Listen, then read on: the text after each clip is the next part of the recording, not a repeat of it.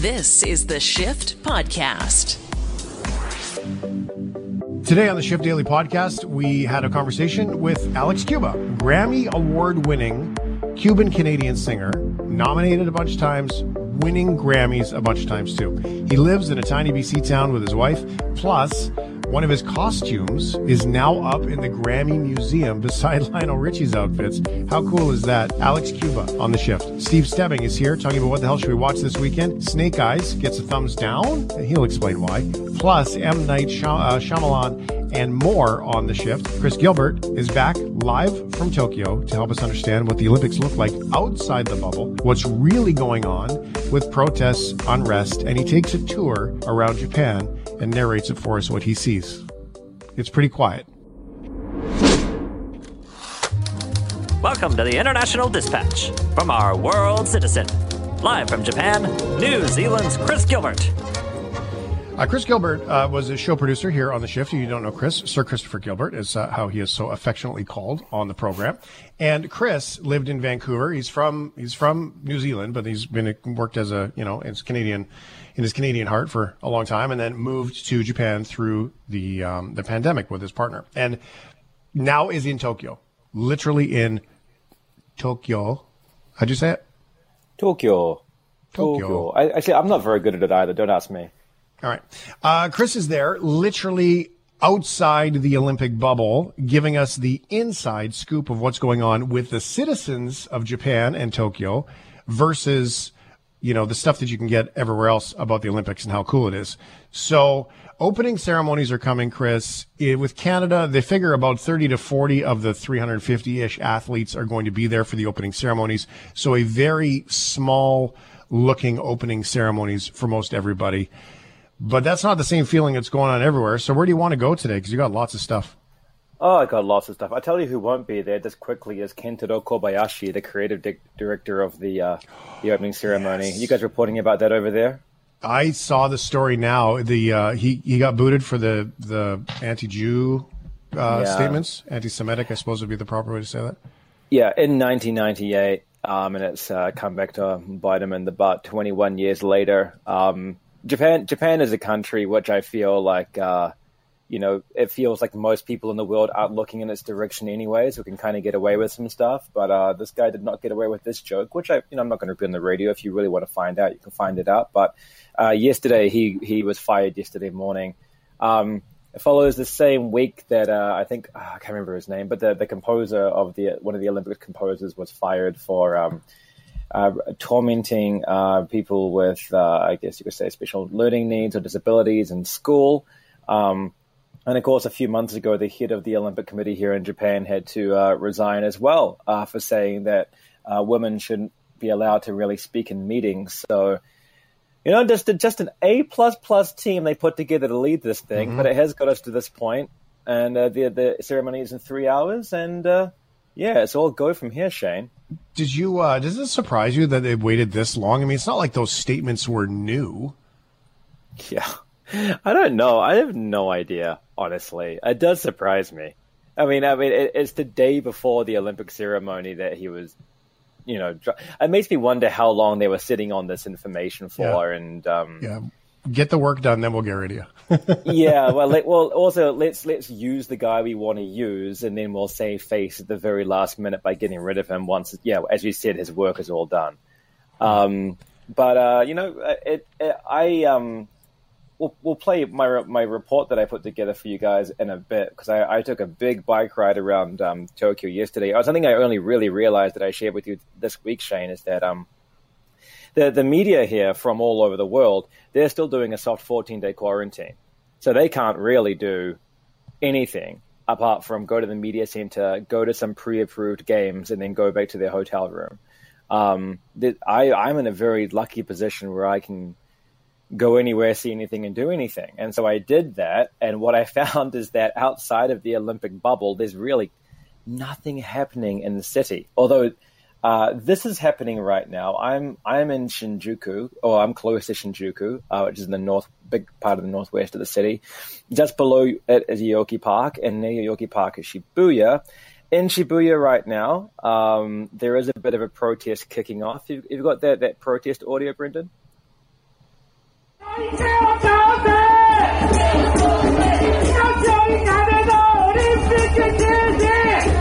It's kind of funky. It's got a good beat, I think. If you're going to protest, have a party. Yeah, no, I kind of wish I was there just to not necessarily protest, but just have like a little dance, get some catharsis out. But there are protest hobbyists in Tokyo that, even before the Olympics were taking to the streets. And as a general citizen, people don't really protest that much here. But apparently this is quite a big one. A couple of thousand people, a lot of anti-Prime Minister Suga and Tokyo Governor Koike, a lot of anti-them sentiment going around. But most people, to be perfectly honest, in Tokyo, it's a 4-day weekend. It's a long weekend. A lot of people just got their heck out of Dodge, Shane. The city's empty. It's a lot more energetic and passionate than the lady who did the pew-pew water gun at the torch. She was kind of cool, wasn't she? But so she was just one person that had a water gun and tried to squirt the torch runner, or at least put out the torch, I guess. They do keep backup flames around, so that wouldn't have lasted long. But I appreciate the intent of what she was trying to do. Now this, to draw contrast, sounds very organized. Yeah, it's organized. I think, as I mentioned, you do get the same people every now and then who come out of the woodwork three times a year and just bang some drums and be like, hey, we still don't like you, Koike-san and Suga-san. You're still not great. But yeah, apparently this one was bigger. I think it's very well established now in the media that these Olympics, as we talked about so many times, are incredibly unpopular. I've seen it kind of coming out in weird directions in American media this week, Japan versus the Olympics and the Anger Games and Japan's saddest time. And I'm looking at these, being like, where's all this coming from? Are these people here? I mean, it's unpopular, but it's been quite sensationalized. On the ground, what is really happening is that there's a pandemic. Everyone's trying to survive the pandemic, and this meteor has just crash landed on top of them. And I mean, there's going to be a variety of emotions that come from that. But on the base level, everyone's just trying to get their vaccines and stay safe and try and live somewhat of a happy life as much as possible. And, this isn't really helping. The bubble is interesting because, sort of like you described earlier, they can't go anywhere. You can go everywhere. They can't go anywhere. They being basically reporters who are kind of quarantined to their tasks, if you will. Are they really? Because I mean, as you described with the American reports and whatever, are they missing the boat?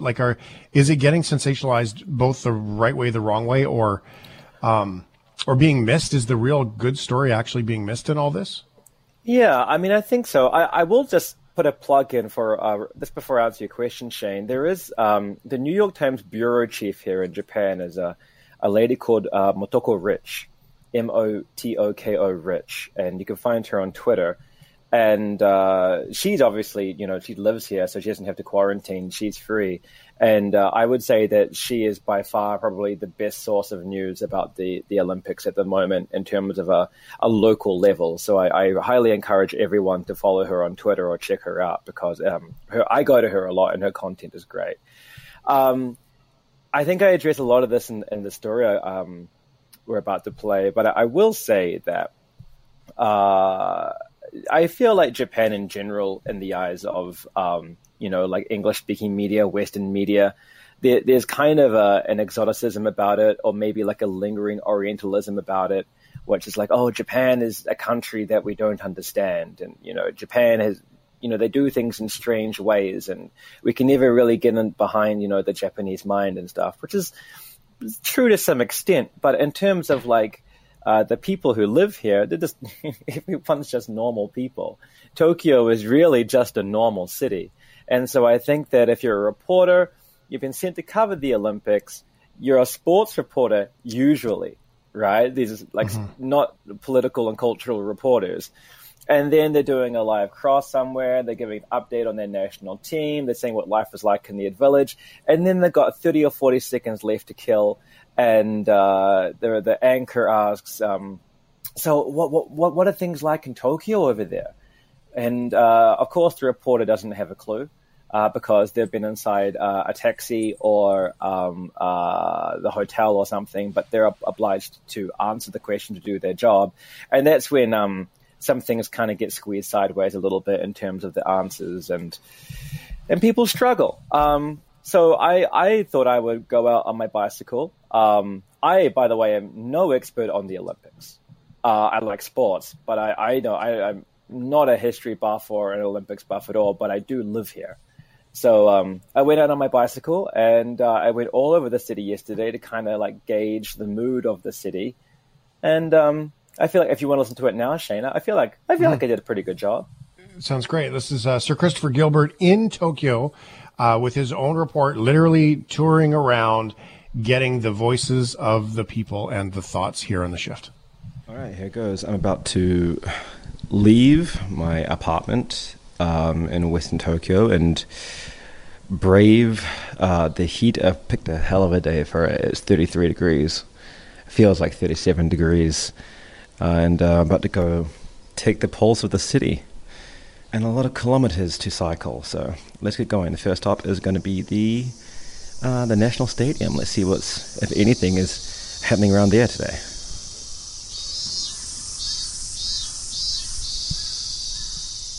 As I cycle towards Shinjuku, I listen to the staple sound of the Japanese summer, the cicadas. Cicadas are the sound that you associate with the depths of summer here. If you listen to them and just look at the blue sky, things almost feel normal. People should be relaxing, enjoying summer festivals, going on holiday, and yet none of that is happening. Due to the pandemic, it was all cancelled last year too. People lost their holidays then. What makes this year different, though, is that something is happening. Something wasn't cancelled. But the 2020 Tokyo Olympics is not really including the people who live here. In fact, they're all skipping town.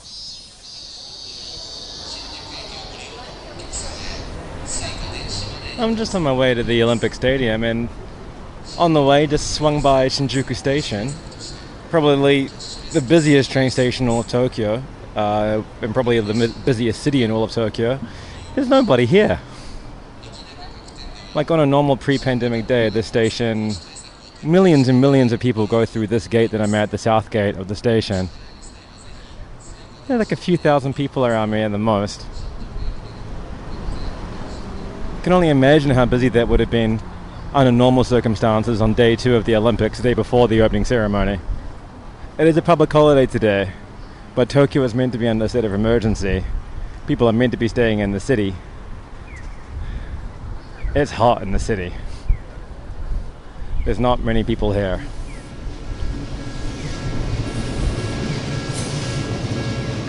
At a level crossing, I watch a long-distance train go past, full of passengers. It's a long weekend here, and for the first time since the pandemic started, travel bookings are higher than cancellations. In Tokyo, there are 2,000 new cases a day at the moment. 10% of all PCR tests are now coming back positive. That's doubled in the last 3 weeks. COVID is spreading here, but it's hot.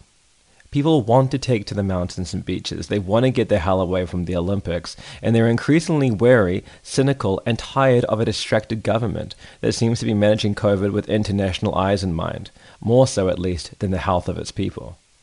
The media of the world are in Tokyo right now, reporting on what it's like inside the stadiums, the Olympic Village, the high-tech media center, taking us inside the benign strangeness of these Olympic Games. But it's curious to me, because the Tokyo I live in feels more and more like a place where everyone has to fend for themselves. So I wonder where this other bubble exists. Well, right now I'm outside the Tokyo Olympic Stadium. And in terms of atmosphere, how's this? I would say literally crickets, but they're cicadas. There's a 10-foot fence around the entire stadium. I don't know if this is a normal Olympic security or something else. And I also don't know who is being kept away from who here. Like a couple of cops here. And across the road in the corner, people are mostly filming me. I can see 3 people with their cameras pointing towards me. Hello. I go around to the museum side of the stadium, to a small plaza with a green lawn, where the Olympic rings are. I have a feeling this is what morbid curiosity is. There are more people here, about 200 of them lined up into a long, quiet queue, waiting to take selfies in front of the rings, but the mood is subdued, intense. People were quietly talking, looking at the rings, looking at the stadium, trying to find some way to participate in this event. As much as they can do, anyway. This is a weird moment in my life. I feel like I'm being gaslighted. The dissonance between a lifetime of conditioning to believe what I believe and know what I know about the Olympics does not match this very restrained scene. At the entrance to the Olympic Village, there's some people pushing carts. Looks very interesting. They're allowed inside. It's my first time at the village, and I was surprised that you really can't go anywhere near it. The same 10-foot wall blocks it off, truly. Inside, of course, are the athletes. You can see the country's flags hanging from their balconies. Buses come and go in and out of the village non-stop. One drives past with a team inside, wearing green. From their windows, the athletes all smile and wave to the fans. A mother and 2 small girls wave back. The only people here. And that is as much excitement... Oh, hello, who's this? A group of very tall women. One of the teams has come out. I can't tell... Oh, dear Lord, they're from... Oh my God, it's the Brazilian soccer team. Let's get out of here. I make a quick dash to a safer distance as the team walks down the street, away from the village. They were just heading to a bus, but I decided to follow them a little. I'm currently stalking a Brazilian Olympic team. You don't get reporting like this anywhere else. There's no other journalist just stalking Olympic teams, to tell you that much. Where's all the media around these guys? I'm the only one here. Lazy. The media are actually all doing a soft 14-day quarantine. They have to keep incredibly strict schedules and can't go anywhere apart from training and games, their hotels and the media center. I, however, can cycle anywhere I want. I'm not in that bubble. I tell you what, though, the fence around this place really gives you the sensation that there are 2 worlds in this city right now. There is definitely a world within a world here, and Japanese people are completely locked out of it. As somebody who lives here, I can't help but feel that, like, everybody who paid for these games has gone through a year of anticipation and expectations and frustrations, who are really carrying these games on their own shoulders here, completely locked out of the games. Can't see them, can't really visit them, can't really enjoy them. What are people here meant to do? Opening ceremonies for the Olympics coming up, depending on when you hear this, could be running, could have run, and are coming up this morning, depending on which time zone you're in and when you're listening to the Shift broadcast. So I'm sure it'll be rerun on TV on a Friday night. Of course, it will be. Sir Christopher Gilbert. Chris Gilbert is one of the team members here on the Shift and has been for about a year now, in fact, but lives in Japan. Now, there's a text comes in from Trucker Dan. You might remember Trucker Dan there, Chris. He says, of course. I really like the way Christopher Gilbert commentaries his adventures. In my mind, he has the potential to be the next David Attenborough. Well, you're already Sir Christopher Gilbert, so that seems to be good. Yeah, I've already got the knighthood. Yeah. I mean, like, you're halfway really, there. I've already surpassed David Attenborough. How long did it take him? You know, I'm 34, and I'm there already. So, yeah, eat that, Sir David. I love him, though. And it's a huge compliment, and thank you very much, Trucker Dan. It's warmed the cockles of my heart. Ah, there we go. Okay, so literally in Japan, in Tokyo, you're cruising around, you're stalking, which, by the way, do we need to talk about that? You're not supposed to stalk people, Chris. Well, I mean, like, context. Nothing is happening in my day. Like, I have cycled, I am sweating. I took 2 changes of T-shirts with me. I took some body wipes.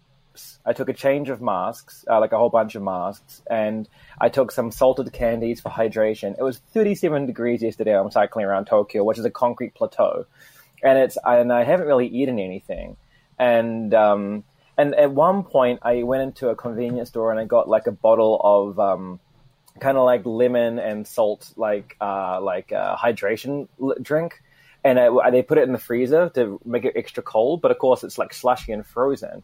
So I was on a traffic island at one point, just straddling my bicycle, squeezing the life out of this bottle to suck every last bit of like hydration fluid out of it. I was just going at it so hard that it looked like, like there was a wildfire coming and the stop global warming button was at the bottom of the drink, and so I was really tired by the time I was talking. I mean, I found the Brazilian team appeared. And it was a hot day, so nothing had happened all day. I was just walking around talking to myself. And I tried to interview a few locals, but first of all, I don't really believe in vox pops because it's a city of 13 million people. What does it matter that a couple of, 2 or 3 randoms think? Mm-hmm. So I was talking to myself all day, and then by the end of it, I was at the gates, and I'm like, well, I can't get in the Olympic Village. I can't get in the stadium. And then I think it was a tennis team. They come out of the gates, and you're like, oh, an action scene. And I'm going to follow these people that just happened to be ladies, and I just cycled down the street to see where they went, and they stopped right outside the 7-Eleven, and I was like, oh, this is going to be controversial because they're going to break quarantine to go get themselves a piece of hot chicken or something, and then nothing really happened. The bus came and picked them up and took them to their training. But it was very exciting for me in the moment.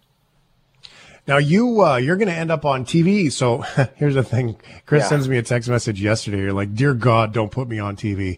And then you go out and you do this. And what happens? You end up on TV. Yeah.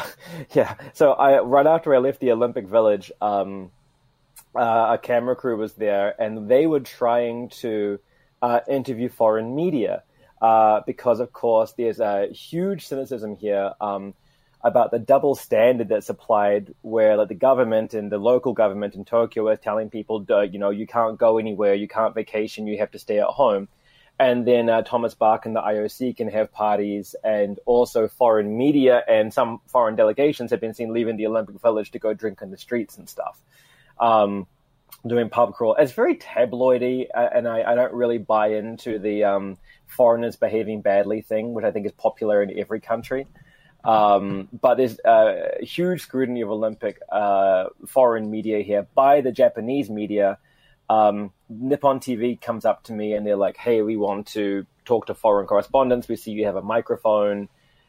Everyone is saying, no, can we talk to you very quickly, very quickly? And I was like, sure. And then they interviewed me for, I think, what must have been 25 minutes. Whoa. And, I would say, I thought New Zealand had some kind of weird self-esteem complex about how the world sees it, but Japan has the same thing. It's like, what's everyone in your country saying about Japan? What are they saying about this story? What are they saying about this story? What are you telling people about, Japan? And what specifically are you saying in your stories about Japan? And there just was so much interest in how Japan is being perceived at the moment by foreign media and by people in the English-speaking world. And I was like, honestly, I think most people just see this as two things, like COVID-19 is happening and the Olympics are happening, and that's about it. People just care about sports ball, and they care about wanting to know what COVID is doing. Even that second story, people probably don't care about so much anymore. People probably just want to watch the Olympics. But yeah, my beautiful face on Sunday night will be on Nippon TV. By the way, that's nice. I was the guy had a handheld camcorder, not one of those big, TV crew cameras. He was literally holding like a handy cam and was filming me with it, and I thought that was very cute. But I'm gonna be on TV. How about that? Maybe maybe you're gonna be on his OnlyFans. Maybe that's what just happened. Well, if people want to see me, I mean, like the only I guess scandalous bit about this is that scandalous, is that a word? I'm going with it. The only scandalous thing about this is that was very sweaty, and I was wearing my mask. I had a hat on. There was no sexy play going on. I was just a very sweaty man. So if I make someone's OnlyFans, more popular, I'm happy to contribute to that. So when you look at everything that's been going on, Chris, since you're there, I mean, you've got this inside scoop on all of these things. I guess what's your takeaway? I mean, you've got lots of different perspectives here, lots of different angles, and I know that you've shared with me some of the different notes and things that you write down that that you've got in front of you. So what's something that we here in Canada? I mean, I think that the Japanese people are reading too much into the "are we sitting there judging everybody?" like they seem to be worried about. But what about what about the perspective? What do we need to know? What's something that we will never know unless you share it with us from inside the city versus inside the Olympic bubble? I think it's a great question. I think the two things and that I would share, and like one of them I've been bagging on about the entire time, which is that the people who built these Olympics literally built the stadiums, put in the overtime, did all the documents, did all the paperwork, made this whole thing happen, and paid for everything, is the people of Japan. And I know I keep going back to this one, but at the end, the former Prime Minister John Key of New Zealand used to say "at the end of the day." So every time I say it now, I roll my eyes. But at the end of the day, it really should be something for them to enjoy, and they can't. That is the first thing I would take away. The second thing, is that I feel like this whole story is really truly quite simple.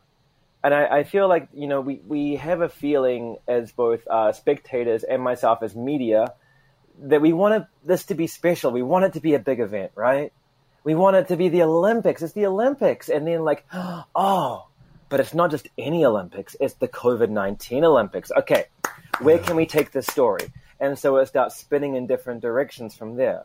But out of all the reporting, and I think for the audience listening, from all the reporting you consume, it's very quite simple, is that the Olympics are not happening.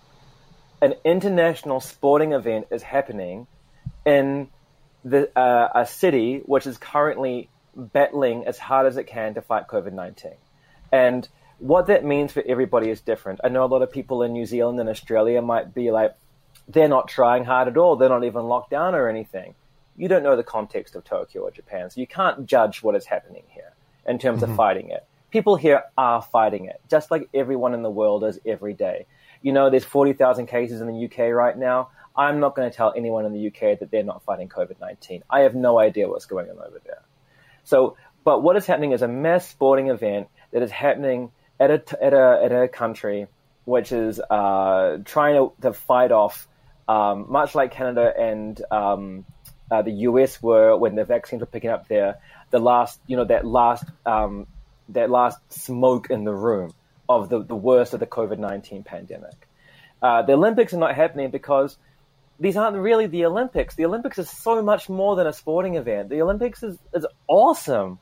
I've read so many articles about former athletes who are like, if you can't feel the people in the room, it's just not the same. And the audience I'm talking about. And of course that's true. It's the audience, it's the engagement of the public, the host city is an integral part of it.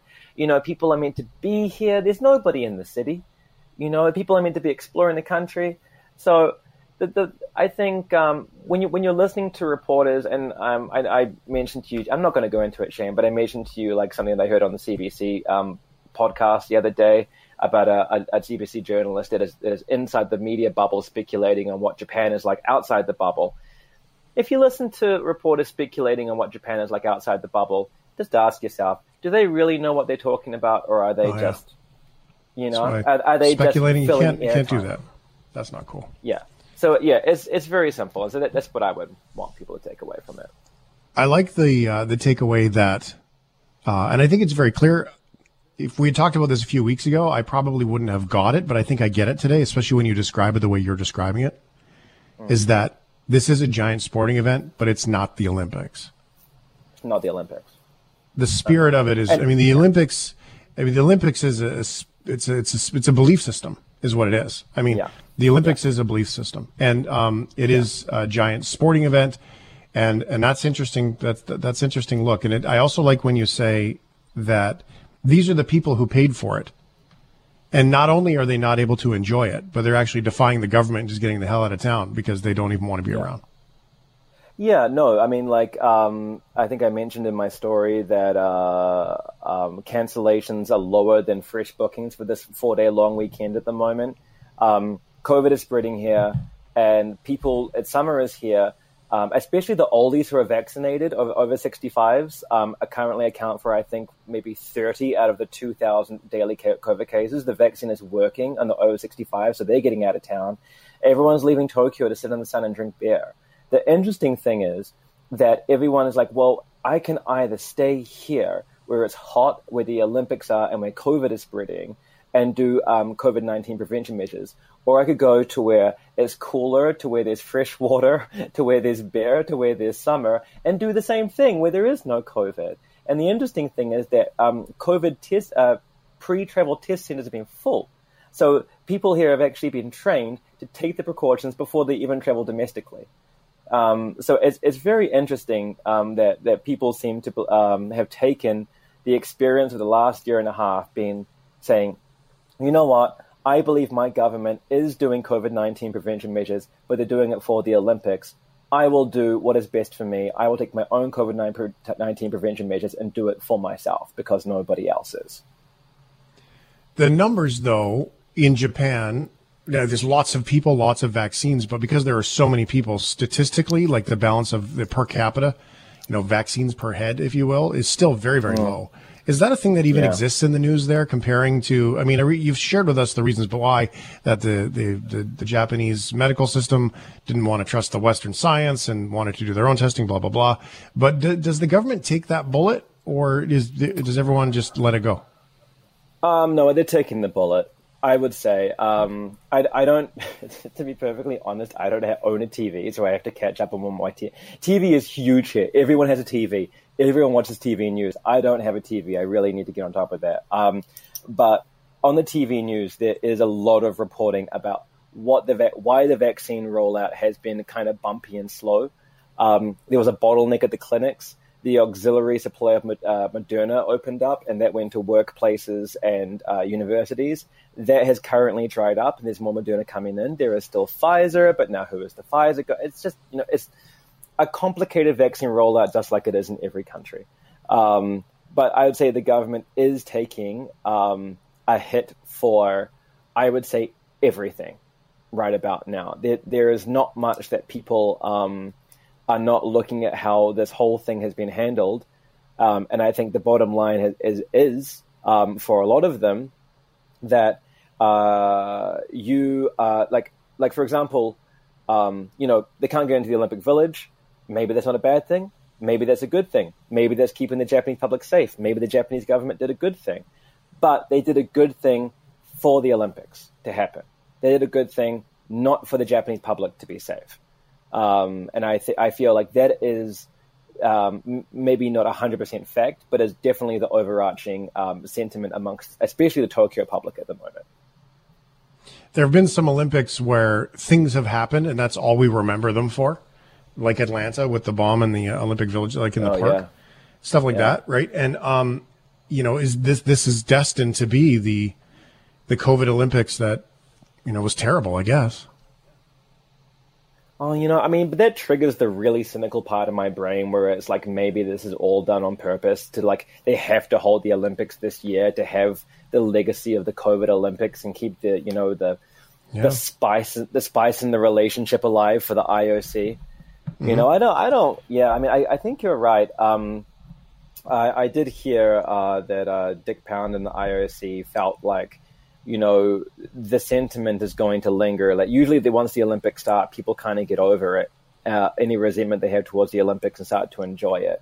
I will personally admit that I really enjoyed watching New Zealand footballer Chris Wood score an amazing goal against Korea last night, and watched the Ollie Whites from New Zealand, oi, oi, oi, beat the South Koreans. That was pretty great. And I'm going to enjoy a lot of the Olympics, I think. I'm going to enjoy the gymnastics. I love the gymnastics. The beam is cool. I don't find synchronized swimming boring. I think the sports are all cool. But there is kind of a bitter taste in a lot of people's mouths. And just going back to those two bottom lines, Shane, which is that this is a big sporting event, and the people who made it happen are coming second right now.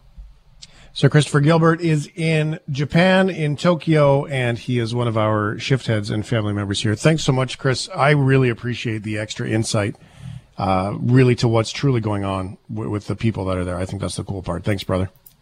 No, it's a pleasure to share it with you guys and to everyone in Canada. If anyone does want to get in touch with me for any reason, I'm sure that you guys, someone in the audience, if you want to contact me or any questions or anything, well, you can just email me. Yeah, Shane at itstheshift.ca, and then I'll refer you directly to Chris if you have any questions or you want to talk to him, find out what it's like. He's happy to pass it on. Itstheshift.ca through the form on the website, or just email me directly because then we can just filter it for you. Thanks, awesome. Everyone. This is the Shift Podcast. Spend some time with you. Just the two of us. We can make it if we try. Just the two of us. Hey, yeah, the two of us. Just the two of us. Now that song is, of course, familiar to you. That version might not be. Alex Cuba and Just the Two of Us. I'm Shane Hewitt. It's The Shift. Thanks for being here. Now, Alex is an interesting cat. I've just been recently introduced to Alex because Ryan was digging around on the internet and found, at Ryan Loves Shoes, found a story about his costume going into the Grammy Hall of Fame in LA, and Alex is Canadian. So we were like, well, if he's Canadian, let's talk to him. And Alex Cuba is right here with us today. Alex, how are you? I'm very good. How are you? I'm wonderful, thank you. We do have a little bit of delay on the internet connection here, so I'll do my best to not cut you off in this conversation, but such is life on the internet today. Alex, you as a Canadian and your music and Grammys, it's not something that most Canadians would think that happens, but it's happening. It has happened, so much so, they're putting your clothes in the museum. Yeah, I was surprised by that too. The outfit that they have now in exhibition down at the Grammy Museum in Los Angeles is the outfit that I wore to my performance at the Latin Grammys last year. Latin Grammys 2020 in November. I traveled all the way down to Miami to perform at the Latin Grammys. I was invited. I was also nominated, and a few months after that, they got a hold of us and wondering if I was, okay to send them my outfit for them, for the Grammy Museum to put on display. And we thought it was a very cool thing. So I didn't mind giving up my brand new leather Converse. I think it's beautiful. Now, this is a big deal. I mean, the Latin Grammys, going and being a part of it, being nominated, winning, and all those pieces, that's amazing in itself. But really, when you think about this, Alex, your work, your outfit, your brand new leather Converse that you wanted to wear to shows, they're going to be on display, and it's surrounded by some pretty amazing artists. And when I throw these out there for the audience to hear, your stuff is on display with Lionel Richie and Megan Thee Stallion and Taylor Swift, and these are people that are in the Hall of Fame with some of their displays. That's pretty cool, man. Yeah, thank you. It feels amazing. I feel that somehow it's one more sign of recognition to what I do, to my music, to what has been my life in music in Canada. So it feels really cool. It feels really good. How strange is it to be a Latin Grammy Award winner and be Canadian and living in Smithers? That's a formula for success nobody thought of. You got that right, I think, because not even me saw it coming, for sure. And let me tell you something that I'm also proud of. I am the first Canadian to ever win a Latin Grammy. The second one is Nelly Furtado, and she won on the album that I actually collaborated with her. She won 20 minutes later than me that night. Oh, really? 11 years ago in Vegas. Yeah. I have won 4 Latin Grammys, and I don't talk a lot about it, but people are starting to ask me a lot about it, just like you just did, because it's weird. People can't put, those two together. The fact that I live so far away from everything, and these things are happening to me, to my career. I guess it's enough for people to wonder, how can a human being make that happen, the best that I can say is focus and dedication and aim at the world. Even though I'm in a little tiny town in northern BC, my focus, my aim is at the world. I make music thinking of the world, not only thinking of Canada even, So I guess that mentality helps to achieve some goals, Well, there's a path here that I can't help but, it hits my heart a little bit, Alex, in that you were born in Cuba. You meet people, right? You meet some people, they come into your life, you end up getting married, you move to Canada. And now, where would you be, Alex, if you hadn't met Sarah, if all these things hadn't come in? I mean, the gratitude that you carry in your heart for all of these things coming together, it must run deep. Yeah, very deep, very deep. I also have made sure in my life that every decision, every move we ever make, every decision we ever make, it comes from the heart. We follow the heart. When I say we, it's my wife and I. We have no other choice. It was my decision to come to live in Canada because I felt musically a connection to the rest of the world, not only Cuba. I wanted to expand on and to capitalize on that connection that I was feeling. Maybe it was a desire to reach further, beyond my culture, beyond my own music, And so we came. But Sarah wanted to live in Cuba. She actually loves Cuba very much, and she lived down in Cuba with me for almost 2 years at the beginning of our relationship. I don't, take it off the table that maybe one day we'll go back to live in Cuba. Life is about movement, I guess. You got to keep it moving, right? And but yeah, I feel very grateful for everything I have or we have manifested. Sarah is my right hand. She studied anthropology in the university, Simon Fraser University. But we met, and very soon came our first child, and so she never really practiced anthropology. In fact, instead, what she did was to join my team, join my operation, my music, a desire to take over the world with, and yeah, she's been my business manager from the beginning. Well, it's a beautiful story, and it's really cool to see, those Grammy Awards over your shoulder on our call and be able to see them sitting there. And then what I think it really takes down is to everyone who gets to hear this story, Alex, is that, you put in the work, you do it. Anything is really possible. Born in Cuba and then to win Latin Grammys from, small town British Columbia just goes to show that anyone can do it if you put in the work. Absolutely. It's a story of dedication. That's how I want people to see it. Of course, hopefully people see it that way. And not because of my afro. Oh, he has a nice afro, so maybe he wins Grammys because he has a nice afro. Well, you do have fantastic hair. As a guy who has straight hair, I'm very jealous of your hair. Well, yeah, no, for sure. Anything's possible, man. Anything's possible. You have to follow your heart and as cliche as that could sound in 2021, I still believe in that. You have to follow your heart. There is no other way out. To be honest with you, up to this date, people still ask me, when did you make the decision to become a musician? And I said, my answer is always the same, which is I don't remember ever making that decision. I just roll with it. It was what my heart was happy doing, And I said, okay, this is it. But the decision to become a professional musician, I never really made it. Life just took me on a journey, and I'm happy to be here talking to you today about it, So.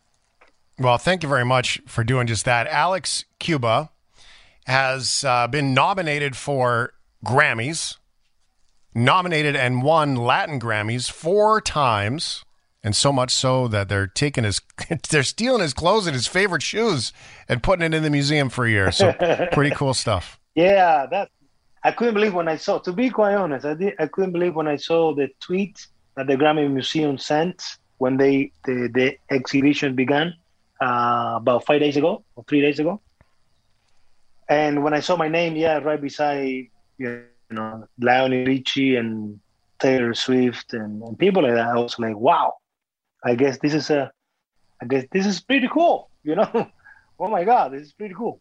And so, does that mean we can look forward to a Latin cover of a Lionel Richie song? But who knows? Now that my outfit is down at the museum, at the Grammy Museum, maybe it's it's a good excuse to do a Lionel Richie, since I'm right beside him, cover. Who knows? Like, hello, it's a me. Yeah, you have to. Yeah, right?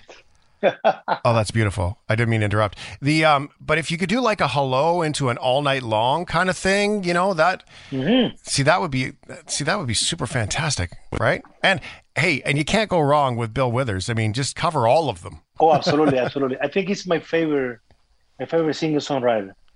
A lovely day. Oh, without a doubt. Lovely day. Yeah, I was just listening to that. On the car as we travel back to Smithers from Vancouver 2 days ago. So yeah, it is definitely.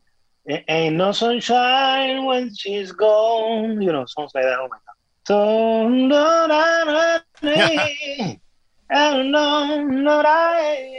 anytime she goes away, I know. Yeah, it's amazing music. Oh, it's music it's beautiful. I could listen to it all day. Alex, you need to come back.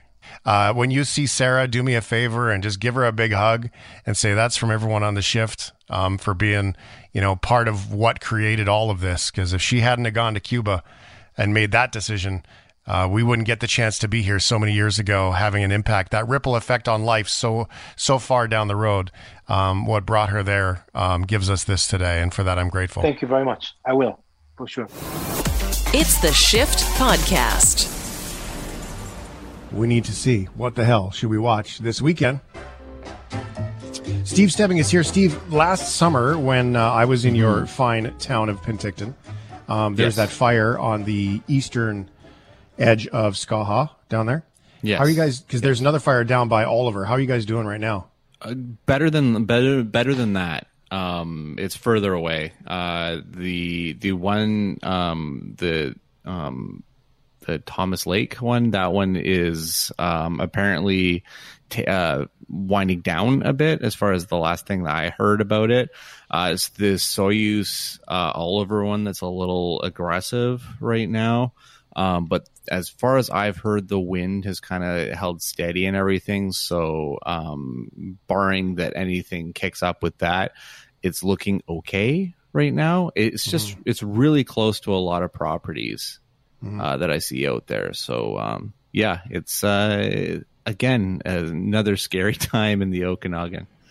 Well, is that do you just reserve yourself living in the Okanagan? That's I mean, this is what happens in summertime, and you just need to be careful and smart.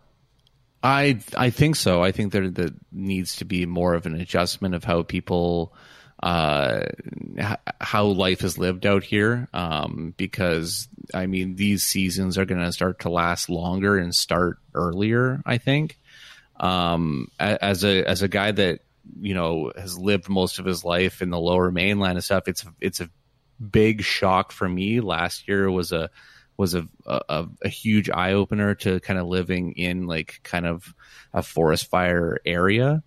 So yeah, for the big city guy like me, it was really different. Yeah. Well, and climate change could bring a bunch of rain one year to Penticton, but at this point, not anytime soon. Yeah, not anytime soon. It's just getting hotter and drier. That's for sure. All right. That's where Steve's stepping in. He's in Penticton. He's here for What the Hell Should We Watch this weekend. So let's get right into it so we don't miss any of these great recommendations. Let's start with this one.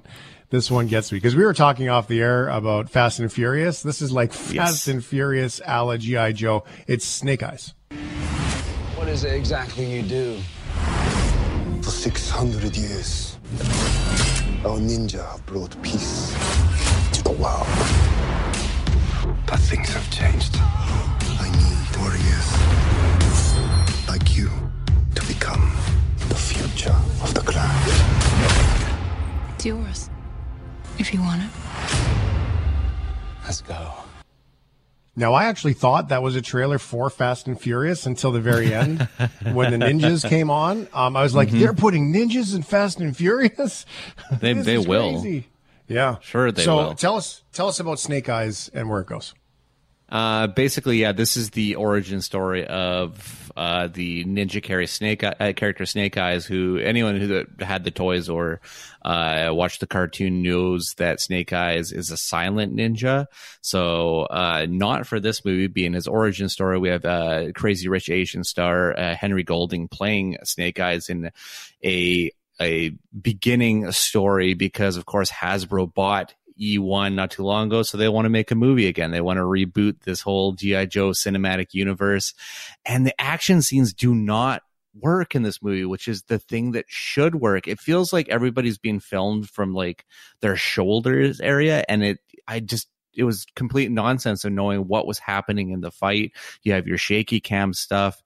I feel like they let the biggest part of what could have made this movie work fail, unfortunately. So I'm gonna give this one a nay this week. A nay. Ooh. Yes, but the costumes look good. That matters, right? Yeah. Well, I mean, it's glitzy, it's shiny and glossy, like it's got all that Hollywood glitz and glam, and they're really trying to build a Cobra and versus Joe's battle world, and I just don't think this movie's strong enough to kick that back up again. I like the idea of it. I just don't see it working just yet. I think they're going the wrong direction. I think they could go. I mean, it's mystical at best anyway by the storyline, but I think they could get a little bit more realistic. I think of video games with it. I think of some of those first-person military games that they could have this balance of this old-school military-type show with this spiritual ninja battle, foe, and have those two worlds collide. I like that. But I don't like this whole let's do it as Fast and Furious sounding big boom. Yeah, create a Joe or create a Cobra. Yeah. And just go. Yeah, open world sandbox stuff. Go with Joe. There you go. Yeah. Here on the show. Next on the list is Old. What's happening to us? My daughter just turned 6 2 weeks ago. Mom? Whatever's happening to us is happening very fast. You have wrinkles. There's something wrong with this beach. What's happening? Mom! Mom! Mom! I'm scared! That's how most people feel in the morning when they look in the mirror as they get older. Yeah. I'm scared. Right? I have wrinkles. It's daily. Tell us about Old. This is M. Night Shyamalan coming to put his mystery and twists on another film. Hopefully recovering from the flop that was Glass, the ending of his Unbreakable trilogy. And the premise is really cool because it's like basically a tourist trap, and these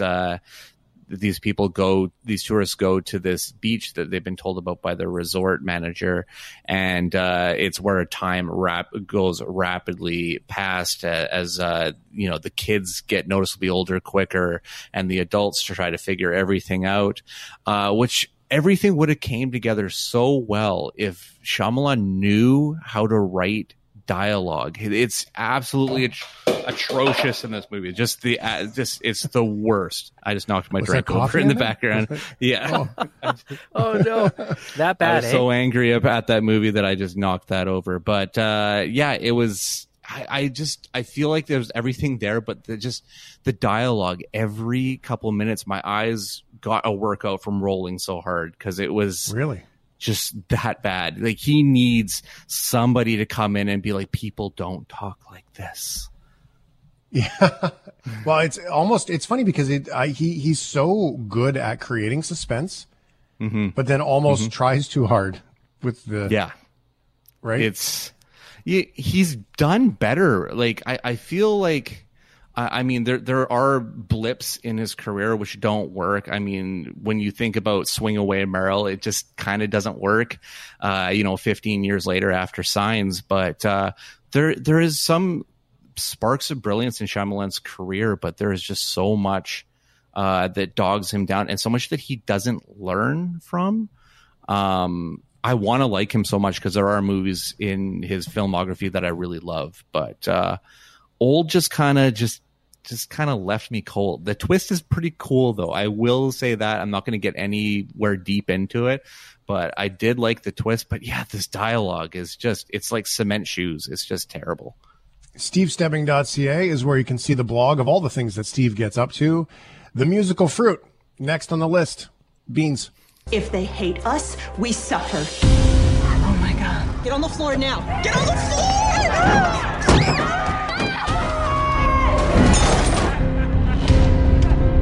Why did you help us? Everybody calm down. If we want respect, we have to behave respectfully. All right. You have to respect the bean. Yes, Canadian film. Actually, they screened this one at the Vancouver International Film Festival, and there was just so much playing at the festival that I didn't make it to this one, and I really regretted not seeing it when I finally got to see it a couple days ago.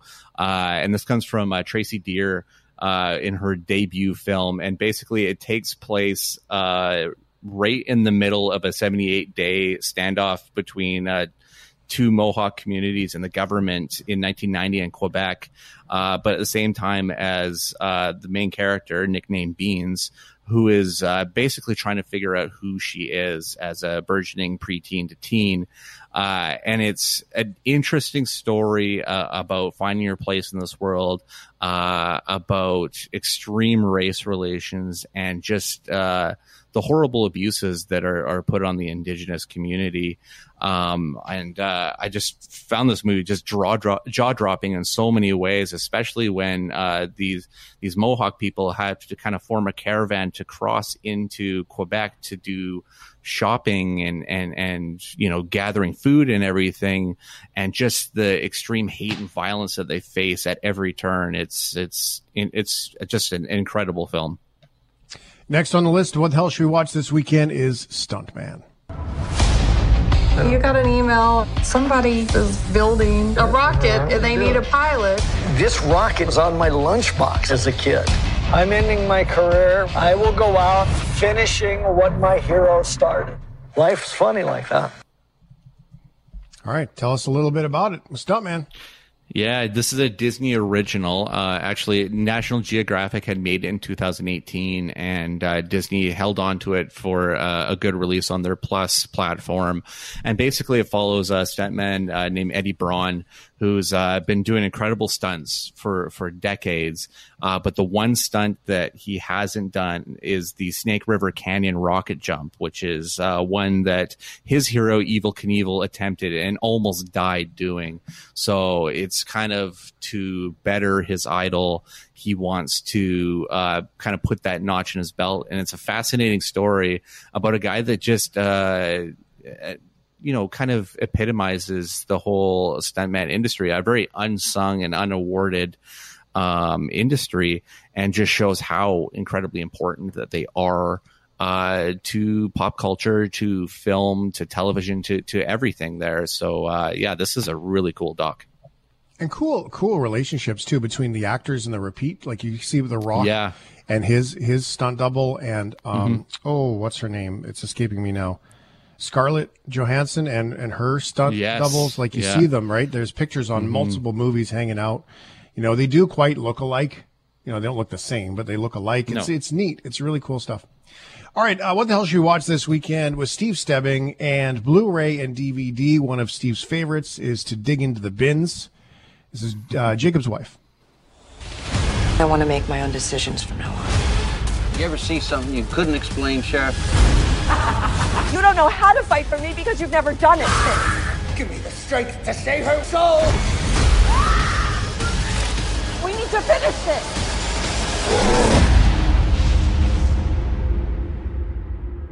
How you gonna write this one up, Deputy? Domestic dispute? Non-violent? Scary movies. And this one's cool because it's got like some campiness to it. It's got some comedy, some tongue-in-cheek stuff to it. But it's an age-old horror because it's a vampire story essentially. But they do try to put their twists on it because it essentially follows a minister's wife, played by horror legend Barbara Crampton from like Reanimator, among many other films. And basically, she's kind of in a crisis of just being the doting minister's wife, and in a moment of weakness with an old flame, she gets put kind of in the path of a ancient vampire that's played by the nuns Bonnie Aarons in just such a creepy makeup filled performance, and essentially gets bitten and starts to go through a change, one that's kind of supernatural and evil, obviously being the vampire one, but also gives her a sense of purpose and almost power to be her own person. So it's kind of like this empowering, bigger than life character movie at its heart. And it's going to be a kind of one of those cult films, but I think horror fans will really latch on to this one, and people just looking for something a little different will enjoy this film as well. Thanks for listening to the Shift Podcast. Make sure you subscribe, rate, and review the show, and share with anyone you like. Get it on Apple Podcasts, Google Podcasts, Spotify, and CuriousCast.ca.